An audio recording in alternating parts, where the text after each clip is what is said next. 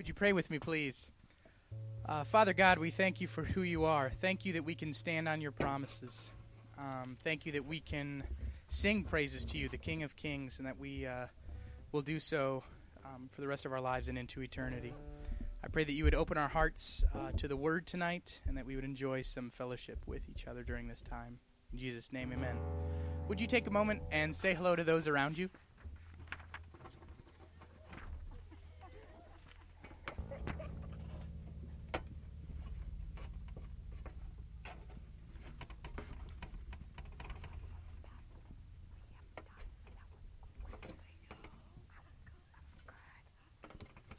We have a few announcements and some goings-on here at the church that we would like to make you aware of. First of all, Marriage Night is coming up. That's going to be October 17th, and that is going to be a good night of fellowship as married people learning about what marriage is from a biblical perspective and just some good time together learning. That is also available to stream online, and if you have any interest with that, please contact us here at the church.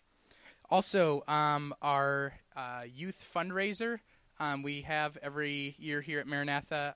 The students sell wreaths.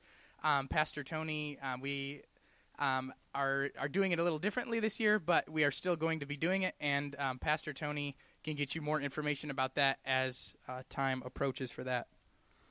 Third, Cody was late to...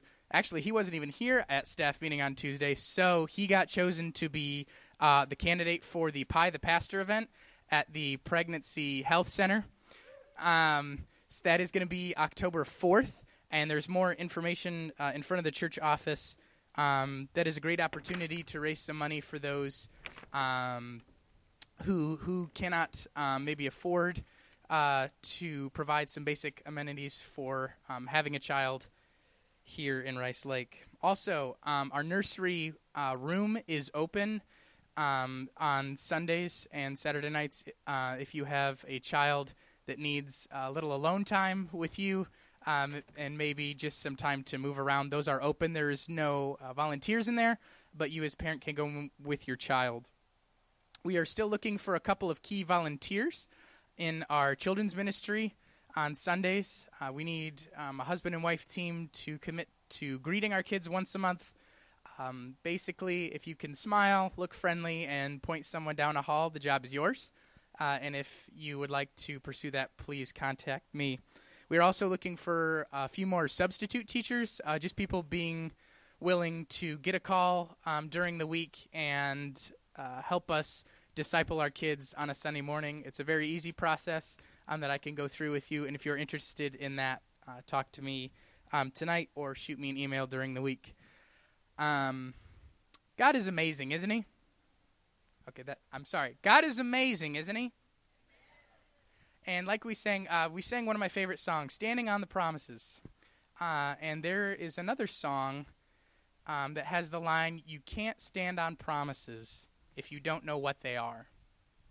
And I would encourage you this week to get into the Word and find out some of the promises God has for you and for us as a church. And Pastor Cody now is going to come remind us some of them from the book of Jeremiah.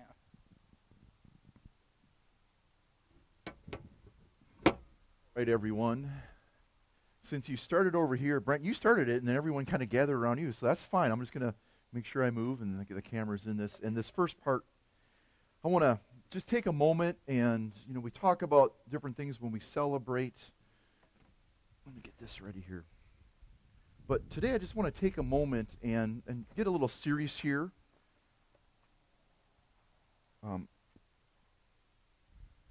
Recently I've had to deal with a couple families and situations where someone had to and has chosen to take in their own life. And they've been very hard, obviously. And in 2020, we've taken a lot of time making sure we're physically fine, distance and washing our hands. Some of you have washed your hands more this year than you have in the past 10 years, or have gone through sanitizer, or if you're at the farm, just kerosene will do, right? I mean, that's good enough. So we take care of ourselves physically. We do a great job, even as a church, I believe, taking care of ourselves spiritually, we anchor in the Word, as Pastor Aaron reminded us. We need to definitely stand on the promises, but just not stand, but know those promises of God. So that's very key. But often, we don't take care of ourselves in the mental capacity. And there's been such an increase of problems in the world related to just mental illnesses and just all the rise of just things going on. And as I said, with these families dealing with some of the situations, just people seem to be at this time at the end of their rope, and they feel helpless, hopeless, and worthless. And I just want to take some time just to address that. And we as a church want to make sure that not only are we taking care of ourselves spiritually, physically, but also emotionally and mentally during this time. And some of you might be dealing with anxiety and fear and depression and some of those things. And those words I said, helpless, hopeless, and worthless, maybe some of those words, you're like, yeah, I understand that word. So with that, I want to just address that and just say a couple things. I want to remind you, first of all, trust God. Trust in His goodness. Trust in His love for you. And trust that He's in control. And a few weeks ago, we talked about that. We need to rest in that. So I encourage you to trust in God and find hope and peace in Him. Secondly, I want to encourage you to practice self-care. And if this happens once in a while, as a pastor, someone will call me and say, listen, I've got a family member who's in trouble. Would you please meet with them? You know, they're thinking of things that I'm worried about them. So please, right now we need to meet. Now, absolutely, where are you at? Where can we meet? And when we meet, the first things I think about, now you may think, okay, as a pastor, he's just going to think spiritually only. Like, is this spiritual warfare? Trust me, I think of that. I'm praying and doing that. If I get a chance, I'll call Pastor Tony or Pastor Eric and say, hey, pray for me. But also what I'm thinking is, has this person slept in the last couple days? Because I tell you what, if I don't sleep for 3 days, I'm going to be a little crazy, right? Same with you. Or if you haven't eaten for 3 days, it's just your whole body just doesn't function well. I encourage you to take care of yourself during these trying times. Again, the world and its onslaught of different things are kind of bringing us down, but you can do things to take care of yourself. I encourage you to take care of yourself, not just spiritually, but mentally and physically do that. Another thing I encourage you is, and Pastor Aaron kind of alluded to that, get your fingers in this. You know, that's one of my lines. Keep your fingers in the Word and your eyes on the prize. Jesus, the author and finisher of our faith. Get into this. If you spend more time looking at media in a week than this, there's going to be a problem in your life. I guarantee it. Because, as we know, there's not much truth in what we're seeing out there, and it's chaos, and they're just getting us all worked about. This is our anchor. Rest in that. Get your intake from the Word, not from other stuff. That's your primary source of truth. And second to last here, I encourage you, talk to someone. We as pastors want to be available at any time. My phone's on all the time. Some people think I'm crazy. My wife does, especially when it rings at 2 o'clock, but she normally falls asleep pretty quick most of the time. We want to be there for you. We as pastors we want to be there and care for you. So if you're struggling, if you feel like you feel helpless, you feel like you feel hopeless, or you feel like you're at this point where you feel worthless, please give us a call. We'd love to talk to you. There's areas we are not specialists in. Trust me, I'm not a therapist. I'm not all that stuff. But I know the Word, and I know the one that can help you. I can't help you, but He is our help, right? And lastly, Aaron, if you could help me out, or Pastor Tony, if you could help me this. You can give half of those to Pastor Tony. This is just to remind you. I'm going to hand these out here. This is from a series, Christ in the Old Testament, we've been going through. And in Exodus, we took time at Exodus 3:14 looking at God. His name, He presents Himself to Moses as the great I am. He is Yahweh. He is this great I am. He is what you need. And often in Scripture, and I've listed a few of them, I listed 7 of them there, He is Yahweh, and He compounds that with what the people need at their time. They needed peace. They needed victory. He was the banner at that time. He is the Nisi. That's the Hebrew word for banner. When a banner was put up, it means there was victory. Even, in fact, notice number 6. Look at that. Jeremiah 23, verse 6. Christ, is that. We talked about this last week. The Lord is our righteousness. So look at me. If there are days or nights when you're struggling and you feel like you're at the end, this is our hope because He is our hope. Amen? And on the back, we have the I am sayings of Jesus. Again, in the book of John, it's throughout there, it's just amazing how Jesus, I am the bread, I am the way, I am the shepherd, and all these things. He is the one that we can turn to. And I'll be bold to say this. Without Christ, you will never find true healing. There's great programs out there. A lot of them are very helpful. But without this factor right here, the God factor, you cannot keep God out of suffering and make it. In your suffering, you must include Him because He is what you need. He is the great I am, and look at these things that He is for us. But let me say this. For most of you, you're like, I'm not struggling. I'm doing fine. I don't struggle with mental health. I don't struggle with depression. I know my worth in Christ. He is my hope and my anchor. Look at me again. Every week you meet people who don't have that hope, who don't have the help you have, and don't know the worth that they've been created in the image of God. They have no clue about this hope. I believe this is a unique time, not just in our history in America, not just for 2020, for the church. These are the times when you look at church history when revival happens. I mentioned briefly this a few weeks ago, and I have been able to share Jesus more in the last month than I have in the last 2 years. Primarily because people need this. And finally, they're seeing their need for Him. And they're realizing that other things don't satisfy. They're not meant to. He is to be that place, right? So I encourage you.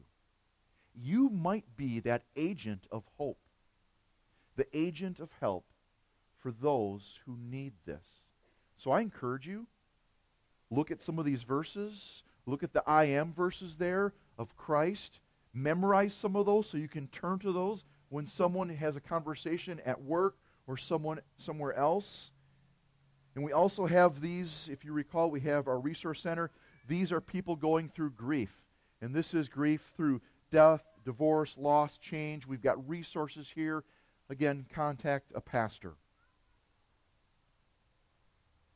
So I encourage you, be one who surrenders often to the Lord. Not just in these areas of heartache, worry, anxiety, but also surrender by saying, okay, God, I'll be your agent to go out and let others know about the hope that we have. Because what if, I'm no prophet, but what if this is the last time, the last days?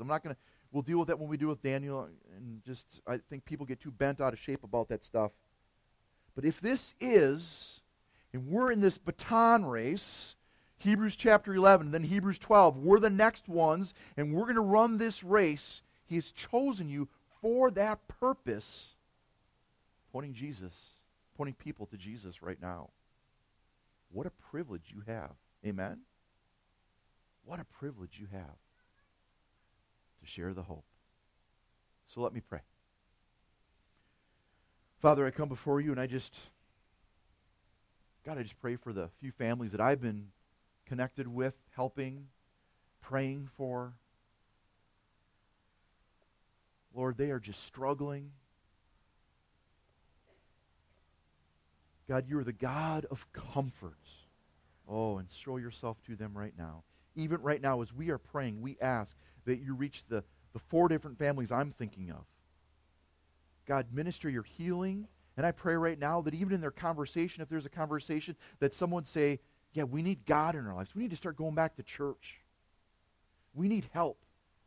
Nothing else is helping. We need help. And tonight I pray for those families who are struggling. I pray that you would hear their cry and answer their prayer in the way you uniquely and divinely do. And Lord, for any of us that are struggling, I pray that you would help us anchor in the promises of God. And Lord, also help us teach this to our children, to our family, that we can have an open door of conversation, encourage each other to stay in the Word, get off media stuff, and trust you, because you are good. You are such a good, good God to us. And help us this week. And I pray that for a few of us, something will happen and we'll go, oh, this is my moment to share. So God, be with us in these times. In Jesus' name, amen. Amen. Thanks for taking a little time to help me think through that and just talk through that. And I encourage you, if you have questions about this or concerns even in your life or a family member, please talk to us. That's what we're here about. Before I get into a message, I see Pastor Tony, I forgot this was in the office. If you could, oh man, there's a mugshot of me. So in this, you have to vote. I forget how this all goes. Yeah, pie the pastor. There's a plate. The pie plate is filled with the most cash, coins. So, unfortunately, if you put a lot of money in there, I get pied. Gratefully, it helps little babies, helps young men, young women, old women, just helps people in these situations. The Pregnant Help Center. Last year, Maranatha totally won, and they pied Luke Morris. It's awesome. This year, I hope I get pied again. So, if you feel led to be a part of the ministry that we have connected here in our town, in our county, that would be great. All right, well, let's get into our message this evening. And I'm going to do my best to keep it short because you might get cold, but just sit close to someone you know, not too close to someone you don't know. Recently, I went to visit my mother and stepfather, and every time I do, if we're in the car or I'm in his car shop, he works on vehicles, there's always the radio playing, and I'm going to just quiz my family over here. What era of music does he play? 50s. It's in my notes. Autumn didn't even read that. He always plays 50s music. How many of you like 50s music? Okay, there's a few of you. Even Pastor Aaron. All right. As we were in the car, we got in the car, we were going to go someplace. The first song on there was Lollipop. Lollipop, Lollipop. Okay, some of you even know that one. You don't. Okay. Then the next song was a song I knew. It goes, daylight come and we want to go home. What's that called? It's really called the Banana Boat Song or something like that. So I was like, wow. Then the next song was Apple of My Eye. And after the third song, I turned to my stepdad. I was like, I'm hungry. And he said, why? He said, every song has been about food. And the next song, I tried to look it up, and I like the playlist, I couldn't find what it was, but I was like, every song's about food. Life goes, it is. And then after that song, Pat Boone, who was doing the series, I don't know how it is, satellite, now on our theme of food this morning, I'm like, well, of course, the theme was food, and it made total sense. If you take your Bibles, take a look at your Bibles. What's the theme of Scripture? What is this major theme that we have in Scripture? Now, we could take hours and study the different themes, and I believe that there are different ways to look at the Bible, and we see different themes that pop up in Scripture. Sometimes people look at it and try to understand the themes in a very wrong way. Typically makes this view, or a view that's wrong, is to make the Bible more man-centered, anthropocentric. If you make the Bible man-centered, and whatever view comes out of there, I would say that's a wrong view. They look at the Bible to find good ways to live, and character building, and find resource materials. Be courageous like Joshua. Make decisions like David, Or be a leader like Moses. And they write books and they preach sermons on those kind of things. And this leads to a moralistic view of the Bible and the Old Testament. Again, I think that's a sad way of doing it. We have learned that the Bible is not just a story of human drama. In fact, who's the heroes of these stories? God is the hero of the Old Testament and the New Testament. God is the hero, not Moses, because there's a greater deliverer coming who will free and deliver the people by the blood of the Lamb, being himself. Moses is great, but someone greater is coming. God's the hero. God is the hero of the Old Testament, not Joshua. There's a greater conqueror coming, and Jesus comes to conquer death and sin and bring us life. Amen? Someone greater. David's fine and all, but God's the hero, not David. A greater king is coming. Jesus is greater than David. Unlike the throne of David and the kingdom of David, that throne, that lineage, it stopped when the exile happened. It just chaos happened. Instead, Jesus is greater, and his kingdom will last forever. The best and correct way to view the Bible is to view it as a God-centered Bible, not a man-centered, a theocentric. And in this, not just read it and see it, but see and experience God's goodness. Because this isn't just a book, it's divine, it's living and active and powerful. The Old Testament follows God's one great plan of the history of redemption. And that plan is not only from him, but its focus is on him. Yes, we can learn about theology. Yes, we can learn about ethics. Yes, we can learn about morality. We can learn how to live. But the main story is about God's great plan of salvation found in Christ Jesus.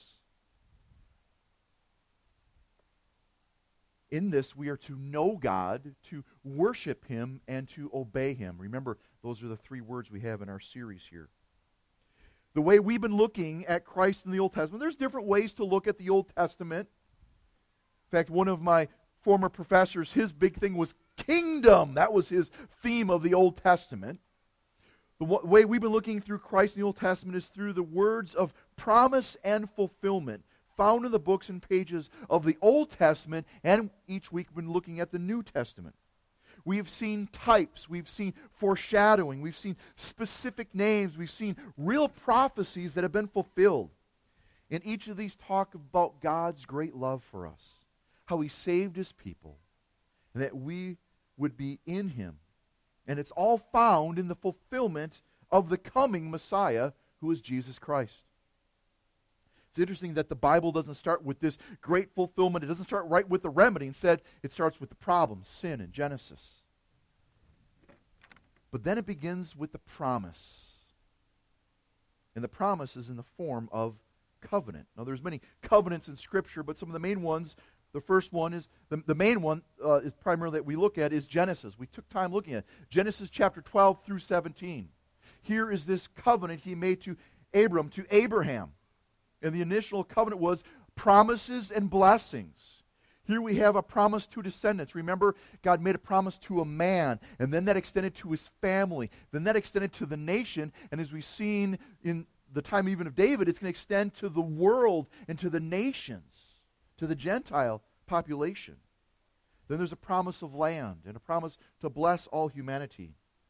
In fact, in many ways, Genesis chapter 12 through 17 is kind of that foundation of this promise of blessing and covenant. It's the foundation of the rest of the Bible. How is God going to work this out? Then in Genesis chapter 15, verse 6, Abram believed the Lord, and he was credited to him as righteousness. Then the covenant was made even stronger. Exodus 19, to Moses. So you got the people, they've been saved, chapter 14, chapter 15, remember they celebrate, they have this song, they celebrate them. Then they go through some problems. They complain, and they whine, they get kind of bitter, and then God says, all right, chapter 19, I'm going to be your God, you will be my people. And in chapter 19, God says, I'm going to make this This vow, it's like this big marriage ceremony. We're going to be together. Will you commit to me as I commit to you? His covenant bound himself to them in love, and they responded in worshipful obedience. Not just in worship, but they said, we will do whatever you say. And then comes chapter 20, the Decalogue, the Ten Commandments. The covenant was a visual display of their commitment to him. And when you would disobey, guess what happened? Punishment. Man, we saw that in the Minor Prophets. The law was not successful in removing guilt, though. Priests had to come all the time, day after day, again and again. Sadly, they violated this covenant. And then the people wondered, will there ever be this restoration? They couldn't keep it. Then another covenant. The covenant was made in a beautiful way, a brighter way, to David. Then David was given this covenant saying, guess what? Out of your line, out of your family will come this great king who will also suffer as a servant. Again, we went through the book of Psalms looking at that. The promise of a deliverer coming, a king is coming. A branch from the family line of David. So you got this covenant with Abraham, the covenant with Moses, and the covenant with David. Now take your Bibles and go to Jeremiah. What we're going to do is we're going to take time looking at Jeremiah. In fact, for the next 3 weeks, what we're going to do is today we're going to look at Jeremiah 31. Next week, Jeremiah 32. And the following week, Jeremiah 33. So I encourage you, read Jeremiah 31, 32, 33 a few times each week so you get a feel for what's happening here. In the days of Jeremiah, the people were hurting. They've totally failed in their commitment with God. The Babylonian Empire was upon them, breathing down their necks. They knew that doom was coming. They felt, here it is, helpless, hopeless, and worthless. We have totally failed God. Some of them even said, we deserve this punishment. But God made a covenant with the people. Even back in the days of Moses, I will be your God and you will be my people. Exodus chapter 5. They remembered that, but they wondered what is going to happen. This is very important. This is sometimes the way I summarize the Old Testament. God did not fail. The people failed. The people are the ones who broke the covenant with God. Something must change. We got all this written, all the minor prophets. We see that they broke the covenant. Something must change. Can God change? God does not change. He doesn't change in his character at all. He doesn't change. He doesn't go back and forth like the wave or the wind. No. So God doesn't change. So the summary of the Old Testament kind of like this. So God doesn't change. So he says, guess what? I'm going to change you. I'm going to change the people and give them a new covenant. So Jeremiah chapter 31, 32, and 33 are this beautiful, awesome section in Scripture that we're going to look into. So take your Bibles and let's go to Jeremiah 31, starting with verse 27.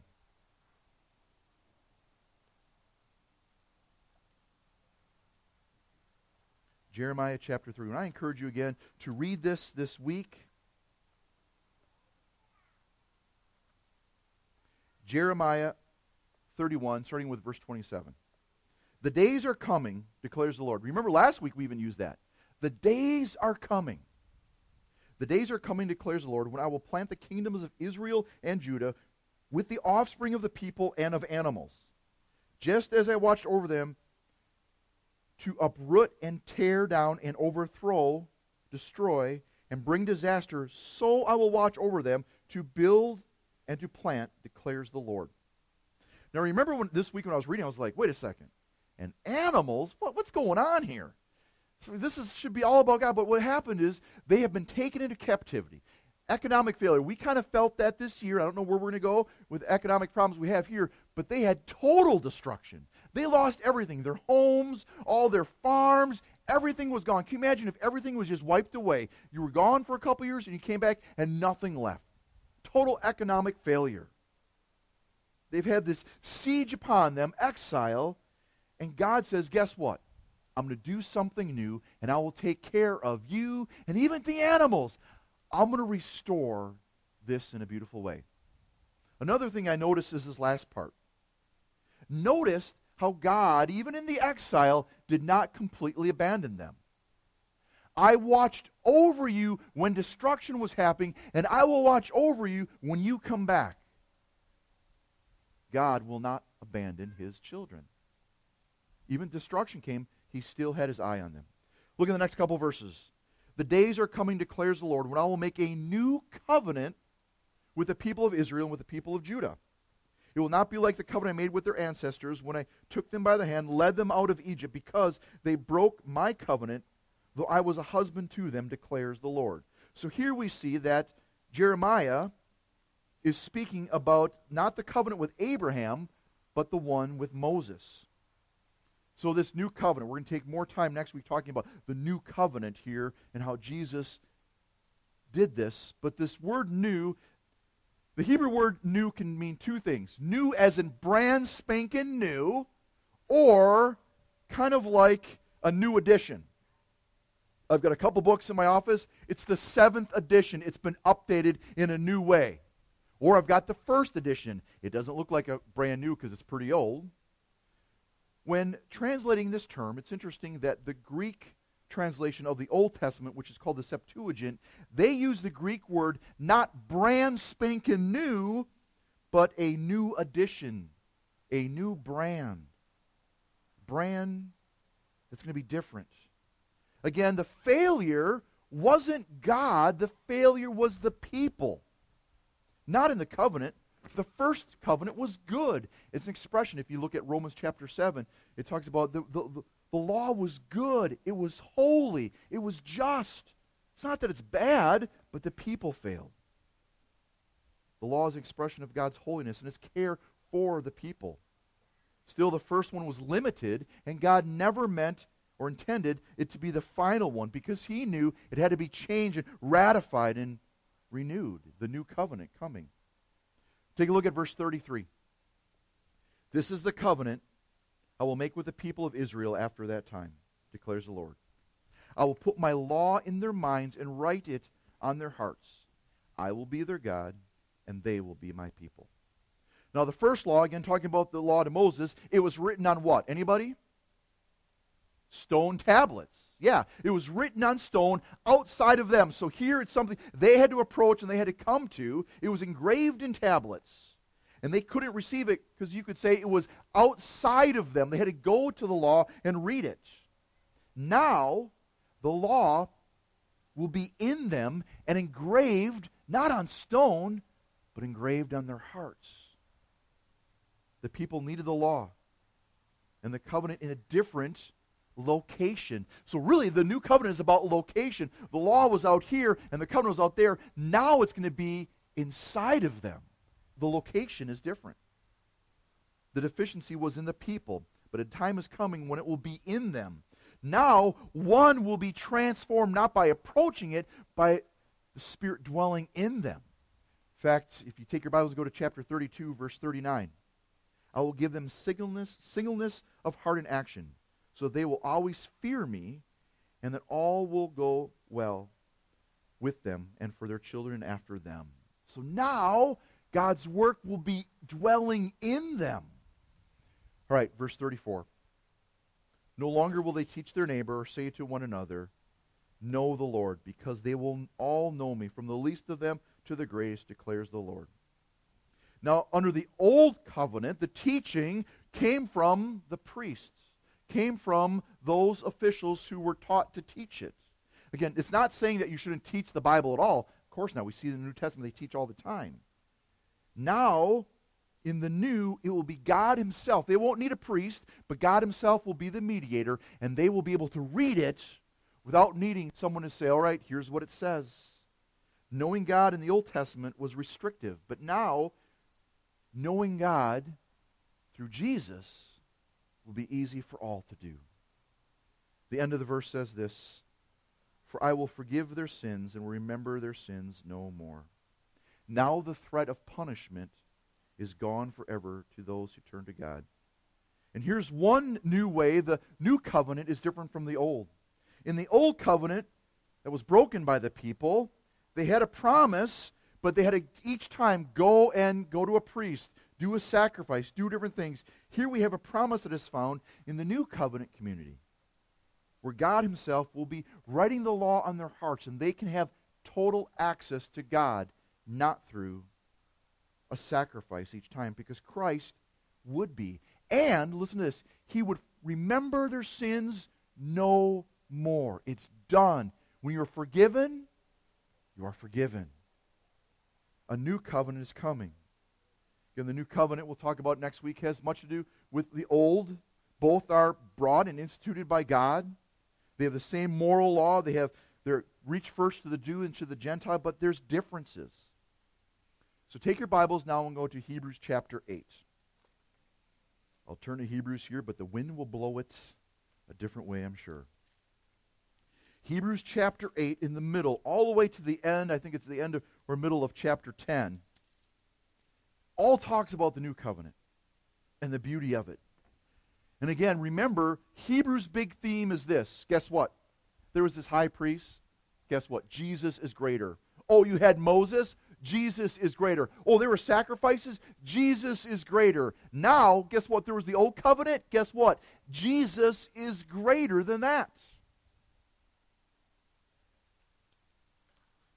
In fact, take a look at Hebrews chapter 8. See how it quotes what we just read?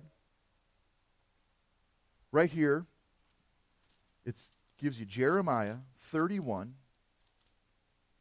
Here it is. But look at verse 8. But God found fault with the people. Again, the fault wasn't in the covenant, although the covenant was limited. The fault was in the people. But look at the last verse there in verse 13 at the end of that. By calling this covenant new, he has made the first one obsolete. And what is obsolete will soon disappear. The Old Testament points to the New Testament, and the foreshadowing of it, Hebrews explains. Christ is the fulfillment of that. God is going to cancel the old, and now with Christ, and we'll deal more of this next week, he is the fulfillment of that. The old came by Moses, but the new one comes by Christ. The Old Testament required repeated sacrifices. The New Testament, one sacrifice, once for all, to cover the sins of many. Jeremiah is saying that the new covenant provides a greater and fuller experience of these blessings, the presence of God's power, and the assurance of God's work, which the old covenant didn't have because the people failed. Again, summary is, God made this covenant with the people. I will be your God, you will be my people. Guess what? The people failed. The people failed. Something needs to change. God doesn't change, so he changes the people, and a new covenant is within them. A change is needed. An example is this. When we first moved back from Washington State, it was the 1st of December. My wife, and I think it was Grace, flew, and was it? Yeah, you guys flew, and the rest of us packed in my truck. Loaded up my truck and said, all right, let's go. So we drove. Get over the Cascade Mountains. Oh, there's snow. I loved it. I'm like, oh. One thing I enjoyed about Washington was there's always snow up in the mountains. If you didn't want snow, just stay out of the mountains. Even in July, there was snow up in the mountains. As we get over the mountains, we're driving, and we finally get out of Washington, Idaho, and then I realize, uh-oh, things have changed. I'm in a different area, different time zone, but even though I'm within the United States, something major has to change. So I quickly went to a gas station. Now, Autumn's probably like, what's going on here? See if you remember what I'm talking about. I pull in a gas station, get in there quick. I need new windshield wiper fluid. She's laughing at this. Like, okay, so I grabbed some. Because in Washington, where we live, the temperature got to maybe 20 degrees.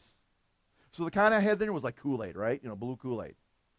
When I got to where we live, kind of this area, what's going to happen in December? That will freeze up.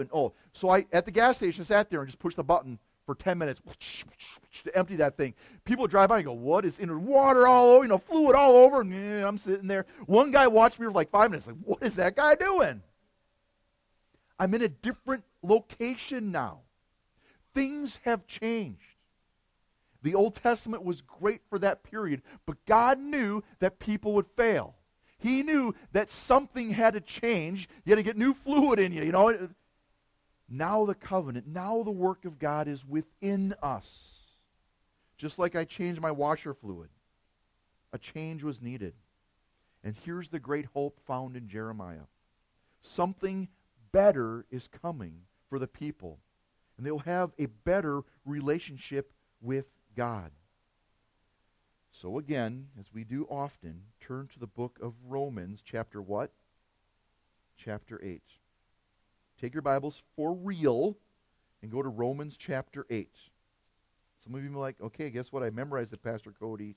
Awesome. I encourage any kid, if you memorize it, high school age or college or age or whatever, guess what? You memorize this quote, and I'll take you out to the biggest steak meal we can have. All right, here we go. Look at this first part. Therefore, there is now no condemnation for those who are in Christ Jesus. Because through Christ Jesus, the law of the Spirit of life set me free from the law of sin and death. Again, the Old Testament, we'll see this in a couple weeks, the Old Testament basically was a mirror saying, guess what? You can't do it. You're going to fail at this. The law just basically points out your sin, and the law is messed up because of our sin. For what the law was powerless to do, and that it was weakened by the sinful nature. See, there it is. God did. Love this. God did by sending his own Son in the likeness of sinful man to be a sin offering. And so he condemned sin and sinful man in order that the righteous requirements of the law might be fully met in us who do not live according to the sinful nature, but according to the Spirit. All of this happened because Christ was that sacrifice for us. The new covenant is beautiful. It's wonderful. What the law could not do, it was weakened by the sinful nature, God did by sending his own Son. Jesus has come and we can know him. In fact, the only way to know God is through Jesus. I can imagine in a few years I will get in trouble saying that at this church, but I don't care. Jews who are Jewish to the core, if they don't have Jesus, here it is, they cannot know God. Can't know God without Jesus. All other religions trying to find God, if they exclude Jesus, they will not make it. This isn't something we made up. It's what Christ says. He is the only way. And next week we'll look more at how Jesus did all of that. So let me end with this. The greatest hope we can have is found in Christ alone. The greatest help, if you need help, the greatest help is totally found in Christ alone. And your worth as a person is truly found in Christ alone. Let's pray and do one more song because some of you are starting to go like this. It's getting cold. Father, I thank you for the new covenant. The old covenant was cool. It was amazing. But you knew even before the first man breathed, before Adam breathed, you knew sin was coming. You had a plan. And that plan was found in Christ Jesus. So we thank you for that. So bless our time as we sing this song and be agents for you. In Jesus' name, amen.